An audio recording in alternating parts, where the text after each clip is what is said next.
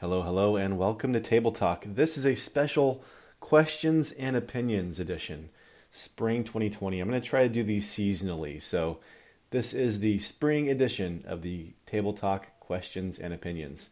So, thank you so much to everyone who sent in a question. I had a lot to work with, and you made me work for it, which is nice. So, I do appreciate that. I also want to thank all the paid subscribers and members over at Patreon for helping me do this work. As always, got to throw out a thanks to you. And there were some questions I will say that I didn't feel like I could answer as well as they deserved to be answered. So if I missed your question, I'm sorry. I just didn't want to kind of phone something in and, and really the questions were all really good. So I want to thank you also for your decency, because sometimes, Q and O's get a little bit out of control, and that didn't happen. So thank you. I'm going to jump into it here. So the first question is this, and I'm not going to say names on here. So hopefully if you ask the question, you know who you are. So, okay. The first one is, I know God is with us through our suffering, but really, the scale of COVID-19, where are you, God?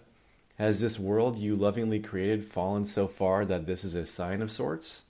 But the ones that suffer most are the vulnerable ones, not the cream at the top. Okay, thank you for that question. And I want to point, at least in my experience, what's really helped me with that question, because I have the same one, is there is an older biblical scholar. His name is N.T. Wright. So the initial is N.T. Wright. And he's quite prolific. I can't say I agree with everything he's put out there, but he's pretty good. And he's writing a book right now called God and the Pandemic, a Christian reflection on the coronavirus and its aftermath. And I have pre-ordered that, but he has released an ebook to some people. I follow some blogs, some pastors and stuff who I guess have had early access to the book, and they've shared some blurbs. So this is from Glenn Packiam, the pastor and author, who wrote an incredible book.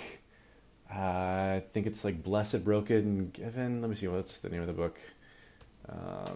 Packiam book. I should have looked this up before. See, I did these on the fly. Okay, yes. Glenn Packiam wrote a book called Blessed, Broken, Given, which I highly recommend. But he's the one who shared this little blurb review of N.T. Wright's new book on the coronavirus. So I'm going to kind of pull from that here to answer that question. And Packiam writes, the question is like, what is God saying in this pandemic? And Packiam says, the meat of this book is packed well in the next two chapters, the one on Jesus and the Gospels and the rest of the New Testament. I won't give away all the glory. You should get the book, blah, blah, blah. Wright argues emphatically that any attempt to interpret what God is saying in a crisis that doesn't look first at the greatest sign and speech God has given, the life, death, and resurrection of Jesus, will result in wrong ideas about the kingdom of God and power. Jesus is what God is saying.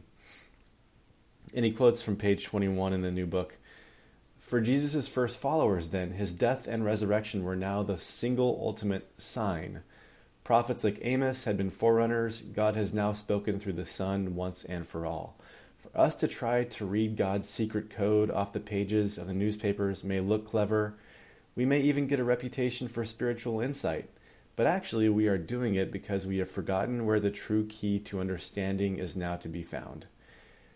Trying to jump from an earthquake, a tsunami, a pandemic, or anything else to a conclusion about what God is saying here without going through the gospel story is to make the basic theological mistake of trying to deduce something about God while going behind Jesus' back. So there you go. I think that's a great answer, I mean, it's so easy to think of God as this old man in the clouds who is supposed to just make things better and fix things and make it so that we don't have suffering. But that's never been the case, and I have to remind myself that so often, especially nowadays.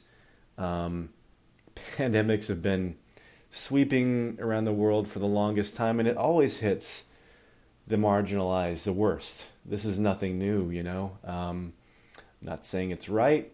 I'm just saying that this is the way that mass suffering has always gone, So, yeah, the most vulnerable ones, we call them the most vulnerable because they are the ones who get hurt the most in these things. And I think Jesus is God's revelation, and that God comes down to the suffering. God is in that suffering just as much as God is in the not suffering parts of life.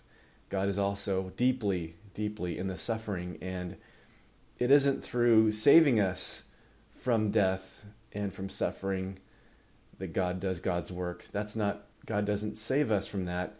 God does God's work through death and resurrection. And whether it's after life or before our physical bodies croak, I think there is a way to experience death, multiple deaths and multiple resurrections before our physical body actually dies. And this pandemic is just a mass death. I think a lot of us, even who survived this coronavirus, we're all dying for one, but we are experiencing a mass cultural, societal, political death right now, and I know that God works through death and resurrection, and that's what I cling to. That's the hope I cling to in this. So that's what I'll say. Thank you so much for the wonderful, honest question. Okay, next one. So much of the New Testament, I believe, is symbolistic, they wrote, and can be interpreted so that it is relevant to what is going on in our daily lives, even in 2020, but some of it I truly struggle with. I grew up and brought my children into the Lutheran Church, but presently go back and forth between thank you, and Swedenborgian Christianity, both of which I respect greatly. Is it okay to wobble a little with different internal beliefs about what it's like in the afterlife and what our purpose here on earth is? Great question. And again, thank you for, enjoying my work. And I would love to learn more about Swedenborgian Christianity. Swedenborg just sounds super intriguing to me and is one of the thinkers on my life bucket list to dig into, which I have not really done. But your question centers around the afterlife and purpose here on earth, and kind of like, is it okay to wobble with different internal beliefs about those things? And I mean, emphatically, I would say yes. I mean, not only is it okay, I think it's perfectly normal and human to do so. And I think that if you don't do that, I'm not sure what you're doing. Like if you have kind of one way of believing and seeing life, death, and the afterlife, whatever that means to you, if you have like one way of seeing that your whole entire life, I think that man, I don't know. I'm not sure, for one, if that's even truthful. I don't think that's possible, but maybe it is. And if it is possible, I think it's pretty much it's an anomaly. So that's a short answer for me. I wish I could really expand on it, but my answer is absolutely. To wobble is to be human. But I would also say that that to know that you're anchored in Christ. If you do consider yourself a Christian, and that's where you find the greatest solace, then I would say that, being anchored in Christ is important as you wobble, kind of just stay anchored in that. I wobble a lot too. I really find one way of looking at things. I'm like, this is it. This is the way. And then, a week later, I'm kind of like, that was great, but I found this other thing over here that's really awesome. So, yeah, I'm all over the place too. I wobble a lot too. But I think having that, for me, I would say having that theology of the cross at the center of my theology is important. So, and if you want to know more about that, about the theology of the cross, I would highly, highly, highly recommend, especially if you're familiar with Lutheran theology, I'm looking it up here because I don't want to get the name wrong. What's his name? Hold on. I'm looking it up because I have a really bad memory. For one, the author is Gerhard O. Forde. Gerhard is the first name, Gerhard, and I'll link to these in the notes. O is the middle initial, and then Forde, I think they pronounce it Forde, Forde, but that is, the books are on being a theologian of the cross, and that's based on Martin Luther's Heidelberg Disputation. Amazing book, but the one I actually enjoyed as a more cohesive read is his other book called Where God Meets Man, Luther's down-to-earth approach to the gospel. It's amazing, and it's a pretty short read. I would highly recommend that. Just as something to keep you kind of centered, I would recommend those two books. Keep you like, okay, wobbling is fine, but you know what? These are just really, really good things to hold at the center of it all. So, okay, that's what I would say. Okay, what did I say? Okay, I'm not sure why. Okay, hopefully that does your amazing question justice. Moving on to the next one. How do you reconcile the judgmental God of the Old Testament with the loving God of the New Testament? Oh, this is the timeless question. And yeah, I have wondered the same thing, and I've looked into it, done some research, and here is what I have come up with, which may not be insufficient for you, but hopefully it's something. Okay, so there's kind of a couple extreme ways of seeing this, right? There was a guy, his name is Marcion, I think I'm pronouncing that right, Marcion, of Sinope. And that might be Sinope, I'm not sure, but I'm going to say Marcion of Sinope. You can Google that man. He was an early first century interpreter of the scriptures. And basically what he said was that the God that's active in Jesus was a totally different God entirely than the God active in the Hebrew Bible. So, he's like the old Hebrew Bible God, which he saw as focused on like wrath and judgment and just a lot of bad human qualities, was focused in the Hebrew Bible, and the God in Jesus of love and mercy and forgiveness was a totally different God. So his view was we needed to just toss out the Hebrew Bible entirely. Now, of course, thanks be to God, this was rejected. And yeah, so that's kind of one way. And I think even if you don't know about that, even if you don't know about Marcionism, or, even if you're not a big Christian, or like a practicing Christian, which a lot of people nowadays are not, I think we still have these remnants of this God, this wrathful, angry man in the sky, and we want to throw that man out. And I've been there. I'm still there. So there's that, and if you were to look at the Christians, Catholics kind of swerve to that side of the road, to the Marcion side of the road. Not entirely, of course, but they veer to that side. The reverse of this is the fundamentalist approach. And that is where God is the same at the beginning, middle, and the end. God is the same exact. God is the same thing throughout the Hebrew Bible and the New Testament. All the way through, God is the same. So like it just doesn't work. Whether you lean to the angry, wrathful God or the loving God, to say that God is the same thing the entire way through requires very complex mental, spiritual, theological gymnastics to make that work. But that's what a lot of seminaries are based on, is making that work. It's kind of like a science, really, to make that work. And so, that's where Protestants swerve to that side of the road, And I see a third way. Kind of what I'm learning is kind of a third way in various degrees.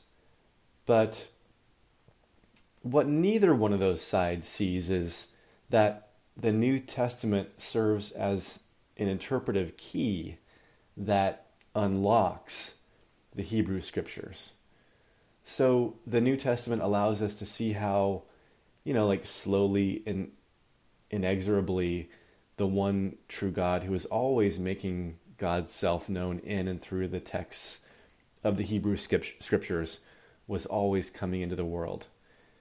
And we see, in this third approach, that in Jesus, God makes God's way all the way down to earth in suffering human form. Not to make us better by using our toxic anger and nastiness and domination against us, but rather to die to it and to be risen anew, to allow the old way to die and a new one to be put in its place. That's how what I'm resonating with, is that approach. As God is always making God's way into the human experience, and God does that.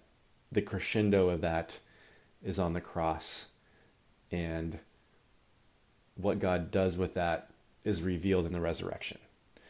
So that's how I like to see it. I am a beginner, I would say, and I'm learning more, and I hope to have way more to say on this down the road. But I'm really seeing and really intrigued by how the Hebrew Bible is not this crazy, wrathful God the entire way through. Yes, there are parts of it that show that, but in the New Testament, Jesus isn't like a total hippy dippy, Mr. Nice Guy either. So we have law and gospel throughout the whole Bible, throughout all the scriptures, throughout all of life. Law and gospel is this dynamic that exists everywhere. It's really inescapable. But Jesus' death and resurrection is really, the resurrection particularly, is what is shown as gospel, as grace. And so that's what we cling to. That's what I cling to. And I hope it adds a little bit of,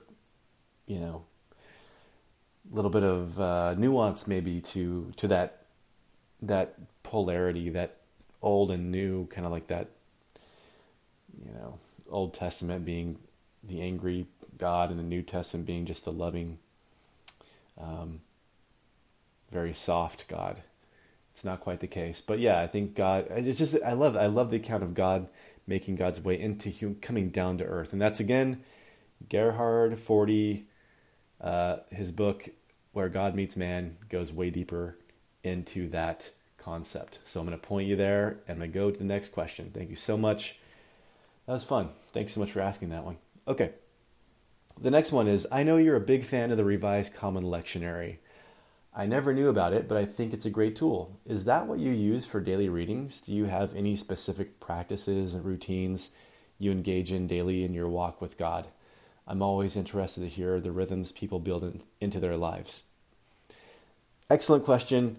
Okay, so I'll take you back here a few years before I knew anything about the Revised Common Lectionary, when I was more of a secular, spiritual kind of person, and that's what I blogged about every day.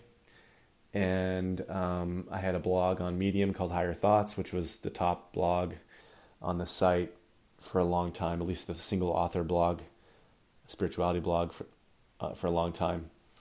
And I was like, gosh, I wish I had like a framework. I wish I didn't just have to come to the screen every day and like think of something completely new. And even when I got into the like ministry in that world and Center for Spiritual Living, it was just kind of like we had like a church and we had the sermons, and they're more like kind of more spiritual, kind of motivational talks, and they were great. But the thing is that you could do whatever you wanted to. You could talk about whatever you wanted to talk about. And in one sense, I thought that was great. But in another sense, I was like, that's kind of like terrifying. I like to have some boundaries around creativity. I think creativity does well when there's boundaries around it. And so when I was brought back to the liturgical faith after a couple different things, which actually that's the question I will go to next, which is on my conversion. So I won't go into that here. But when I did that, I found that people were preaching from this book. It wasn't the Bible, but it was a book that had a weekly kind of a calendar, like a seasonal calendar. So it has, let me pull it up here just so I don't mess it up, because I'm really good at that. But, the liturgical year is divided as like Advent, starts with Advent in December, and then it goes into Christmas, and then it goes into Epiphany, and that, so we got Advent, which is waiting for the incarnation, and then Christmas, which starts on Christmas Eve, which is the incarnation, and then Epiphany, which I'm trying to define better, which I don't want to go into right now. Lent, kind of leading up to, which is like Jesus is kind of like in the desert, and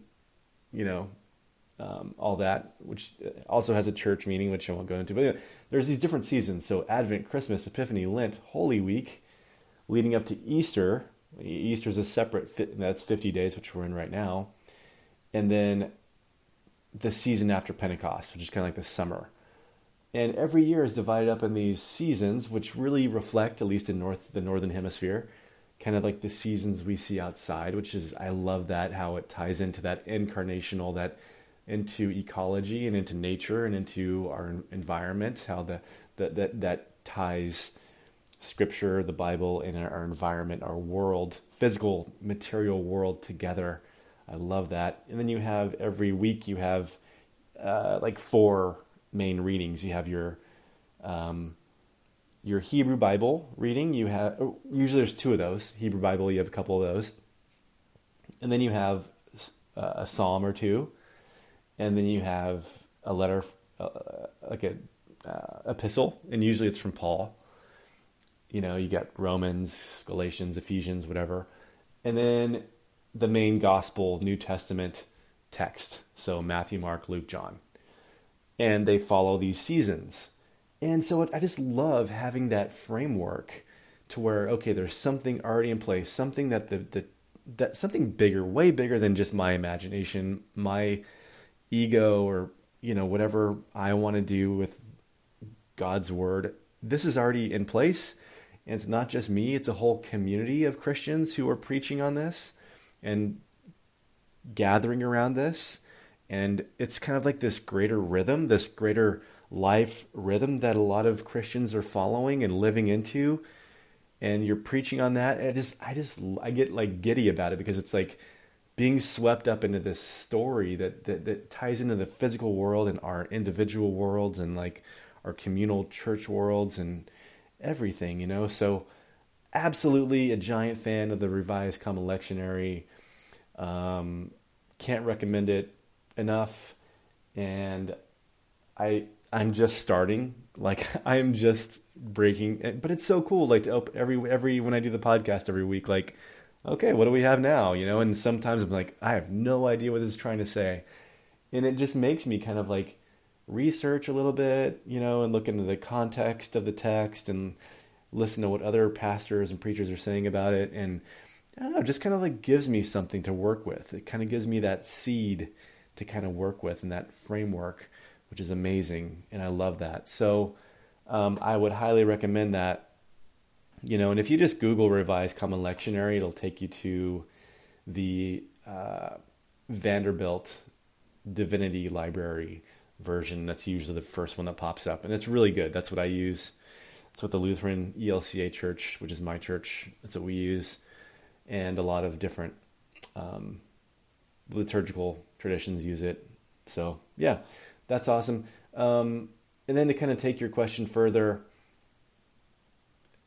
we do have daily readings for that too. So if you go to that website, that Vanderbilt website, and let's see, there's a way to get like a calendar, like a daily lectionary, and sync it with your Google Calendar, for example.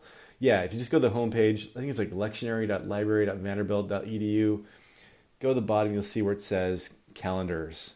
If you click on that, you just kind of follow the prompts, and you can sync up your calendar with this, and that will give you, every day. You just go to your calendar and you'll see the daily readings. Like today, if I click on it, it takes me to the Bible Gateway, which is another great site link. And for example, like today we have, Psalm 93, Deuteronomy 31, 1 through 13, John 16, verses 16 through 24. Those are the 3 for today. So yeah, that's a great way to pray through the Bible, and it's short usually. Some are longer, especially like in Holy Week or Lent. But yeah, that's cool. And for me, for my personal practice around this, what that looks like for now is I kind of go every other day. So one day I'll do 15 or 20 minutes of more contemplative scripture reading. And I'm just kind of like reading my way through the Bible, starting with the Gospels. I think I did Mark first because it was the shortest one. I did that during Advent because I think there's like 24 books or 24 chapters in Mark, I think. I could be wrong. I did that through daily reading, one chapter a day through Advent. And then I went to Luke, and now I'm on Matthew. I kind of took a break. Now I'm on Matthew, and I'm going to John next. And then I think I'll go to like Paul's epistles after that. But I do, 15, 20 minutes of slow kind of contemplative reading from the Bible. That'll be the morning routine. And then the next day I'll do 15 to 20 minutes, usually 15, of contemplative prayer. Centering prayer is what I do. And throw that in the Google search to learn more about that. I've done a workshop online. You can grab that for $1, I think, or more. If you want to pay more, you can. But I have a centering prayer online class. If you go to my site, you can find it. So that's that. Okay. Finally, one more question. This is a question about my conversion. They wanted to know like what happened. So I've had some readers who have been following me for a long time, since I've been blogging daily-ish, like 5 years ago, and they've seen a tremendous change in me, in my theology, in my spiritual life, from very kind of like, I don't know if I want to call it secular. I'll say secular, just because like it was more spirituality, more just like kind of like positive spiritual living, and I didn't really talk about the Bible much, or scripture much, or Jesus much. So I kind of was Christianish. I kind of used Jesus for whatever I wanted to, and which was fine. I hope I didn't like misuse Jesus, but that's where I was for a long time. And then I kind of had this crazy existential crisis where I changed into where I am now, and I'm kind of on track to be a ordained pastor in the Lutheran Church.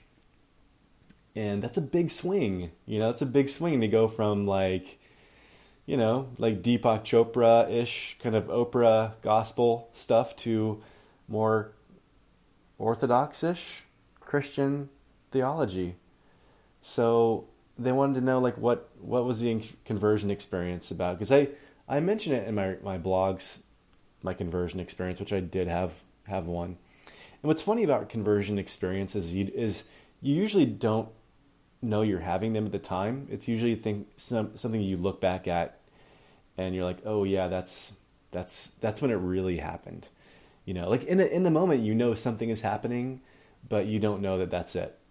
And so I'll take you back to a few years ago. And, I was blogging daily, and really the blog was going well. And I was on track to be a minister in Center for Spiritual Living. You can Google that to find out what that is.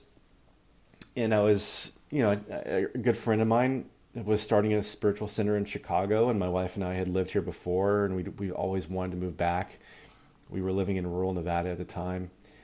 And so, I got this great opportunity to come back to the city and do this, to be an assistant minister in the Center for Spiritual Living.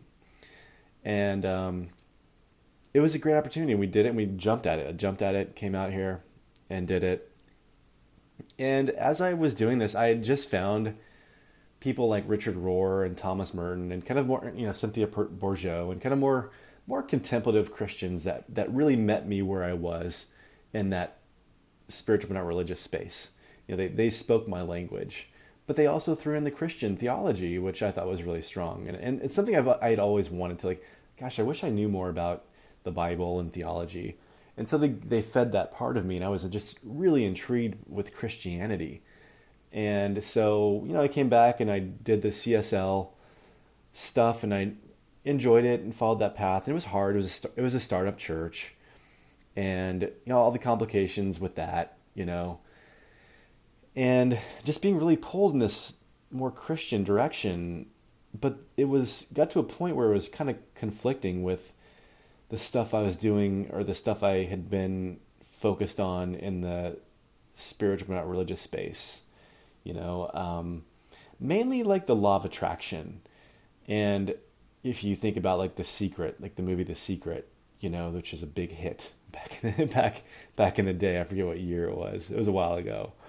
Just Google The Secret if you don't know what it is, or the law of attraction. But basically, it's this whole idea that we can attract wealth by our good thinking. We can just attract wealth. We can attract money in our bank account. And I grew up poor. We were on welfare, and, poor, I guess, in American standards.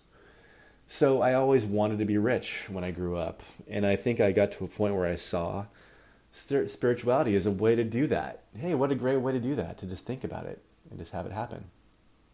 Well, this goes into a longer story about my dad, and he kind of fell into this too, and he just didn't do the right, I feel like he didn't do the right things in life as far as actually taking action and getting a job and taking care of himself. He tried to attract wealth to him, and that's a long story, and I don't think I have time to get into that right now. Maybe another time. But basically, I just saw it as something I wanted to let go of, something I didn't want. I wanted to move on from that because it wasn't panning out the way I saw it panning out, for one. I wasn't this extremely wealthy person. And so for one, it failed me there. But in another way, it's would that even serve me? I started to not even see that as something I wanted. And I started to see that most of the gifts in my life were from things I didn't even expect, things that I didn't have any role in. They were total gifts, total absolute gifts. I think about my wife, I did not deserve to marry her. I didn't deserve to be able to date her for for 2 years long distance and get married and move to Chicago and then later have a child, that. I don't know. None of that went the way I ideally wanted it to go. If I were to do the law of attraction thing and try to attract what that looked like, it would look like, okay, Jonas, get really rich so you're financially secure. And then, then that's when you get married, and then you can provide everything, and you can have this you can be the provider, and you can just kind of chill out. Your whole life, your wife and your life will be just this big vacation where you're attracting wealth because you've got the law of attraction, and then you're just on vacation the rest of the time. and your kid never has to worry, and your kid is always safe, and your kid is never going to have a bad day. And that's the ego ideal that I was trying to create. And for one, it didn't work. And number two, thank God. and so anyway, I got to the point where I'm like, you know what? That part of and that's not everything. I don't want to say that is everything about CSL. CSL and that whole, that whole world of thinking is way bigger than that. That's just the part that I saw a lot of other people focusing on so much. And I'm like, this isn't it, and I was pulled towards Christianity, more contemplative Christianity. So I stepped away from ministry and CSL. I'm like, I just don't want, I can't wholeheartedly sign on to this anymore. So I stepped away and I was done. I was kind of like, I'm just done. I'm just going to blog and write, and that's good, And backstory here again is that my wife and I were both raised in the Roman Catholic Church. I grew up Catholic, she grew up Catholic, both baptized Catholic, and we were married in the Catholic Church. A couple of years after we got married, maybe a year or so, I was already in more of a spiritual but not religious space when we got married, but my wife was definitely more hardcore Catholic. And then she got to this point where she kind of started to question the faith. And I'm like, yeah, I've already kind of been questioning this faith for a long time. So we stepped away. And so, yeah, we hadn't been back to a Roman Catholic mass for, maybe sporadically when we visited family and stuff. But even they don't really go to church much. We haven't really been back to a mass in a long time. And one day, this is after I left, we moved back to Chicago and I left the ministry in CSL. And we live right across the street from a beautiful, big Roman Catholic church. And so we went to a mass. And it was like this. In CSL, when I went to church, it was like going to a TED Talk or like a Tony Robbins event. Like I felt just jazzed afterward, like pumped afterwards. Okay, so there's that. Now I'm stepping out of that, stepping into this mass, so choir, organ or piano, incense, silence, kneeling, bowing, candles, quietude, you know what I mean? And totally different. Part of me was like, this is kind of boring. But that there was a deeper voice that was like, or something like a deeper, like a thirst that was so dried up inside of me that was like, like I just felt my shoulders relax and like I could just, it was like expansive being in that liturgical space, that mass, being in that space, saying the words that people have been saying for thousands of years, whether I believed every single line or not at the time. And still, that's beyond me. Like, it's not up to me. This is not me here driving the show. It was just being swept up into something way bigger than me. And it was like being at the base of a mountain. It was like feeling small again. I felt small again, and it felt absolutely amazing. So at CSL, I would walk out of there feeling large and huge and like, I'm just going to manifest this amazing life. And I think well-intentions, like there's nothing wrong with wanting to live a good life, but like, that's the energy. And then in the liturgy, it was like, oh, it's not up to me to create my life. Obviously, if you look at my life, I did not, my Jonas ego had very little to do with this. Something way bigger than me is at play here. And now I'm recognizing that, and it's like the divine order had just locked into place. I am not the creator of my life. I am the created, not the creator. The created, not the creator. I just like sat there in that space, like this is home, like the ancient liturgy is home. But it was the Roman Catholic Church, and like we couldn't quite get on board with that. for me, it's hard, especially when they don't ordain women. That's the big deal for me. LGBTQ thing is another thing, and just the child thing that they're dealing with. I don't know. I just couldn't, and my wife couldn't reconcile being part of that space. So that's when I found the Lutheran Church, and had no idea that the Lutheran Church was what it was. Had no idea that it was like Catholic Church, but with like they ordained women and everyone, LGBTQ included, but much more expansive space. But they held this, at least the church that I went to. I can't speak for every single Lutheran church. It's so varied. But my little church that I went to here in Chicago was Catholic, small c, liturgy. I'm talking like robes and smells and bells and candles and organ and choir and stained glass, and so good, and amazing preaching, and centered in the Bible and Christianity, and an amazing expansive view of what Jesus was doing and what Jesus's testament is.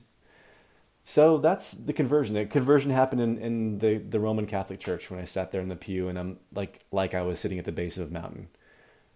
That's when things shifted and I could not go back.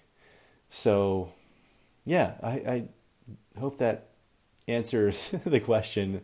If anybody's wondering like what happened, I've been following your work for a long time, and maybe you've come back to my blog or whatever, and for one, the name has changed, and what I write about has changed a lot, and maybe that gives you some background as to why that is the case.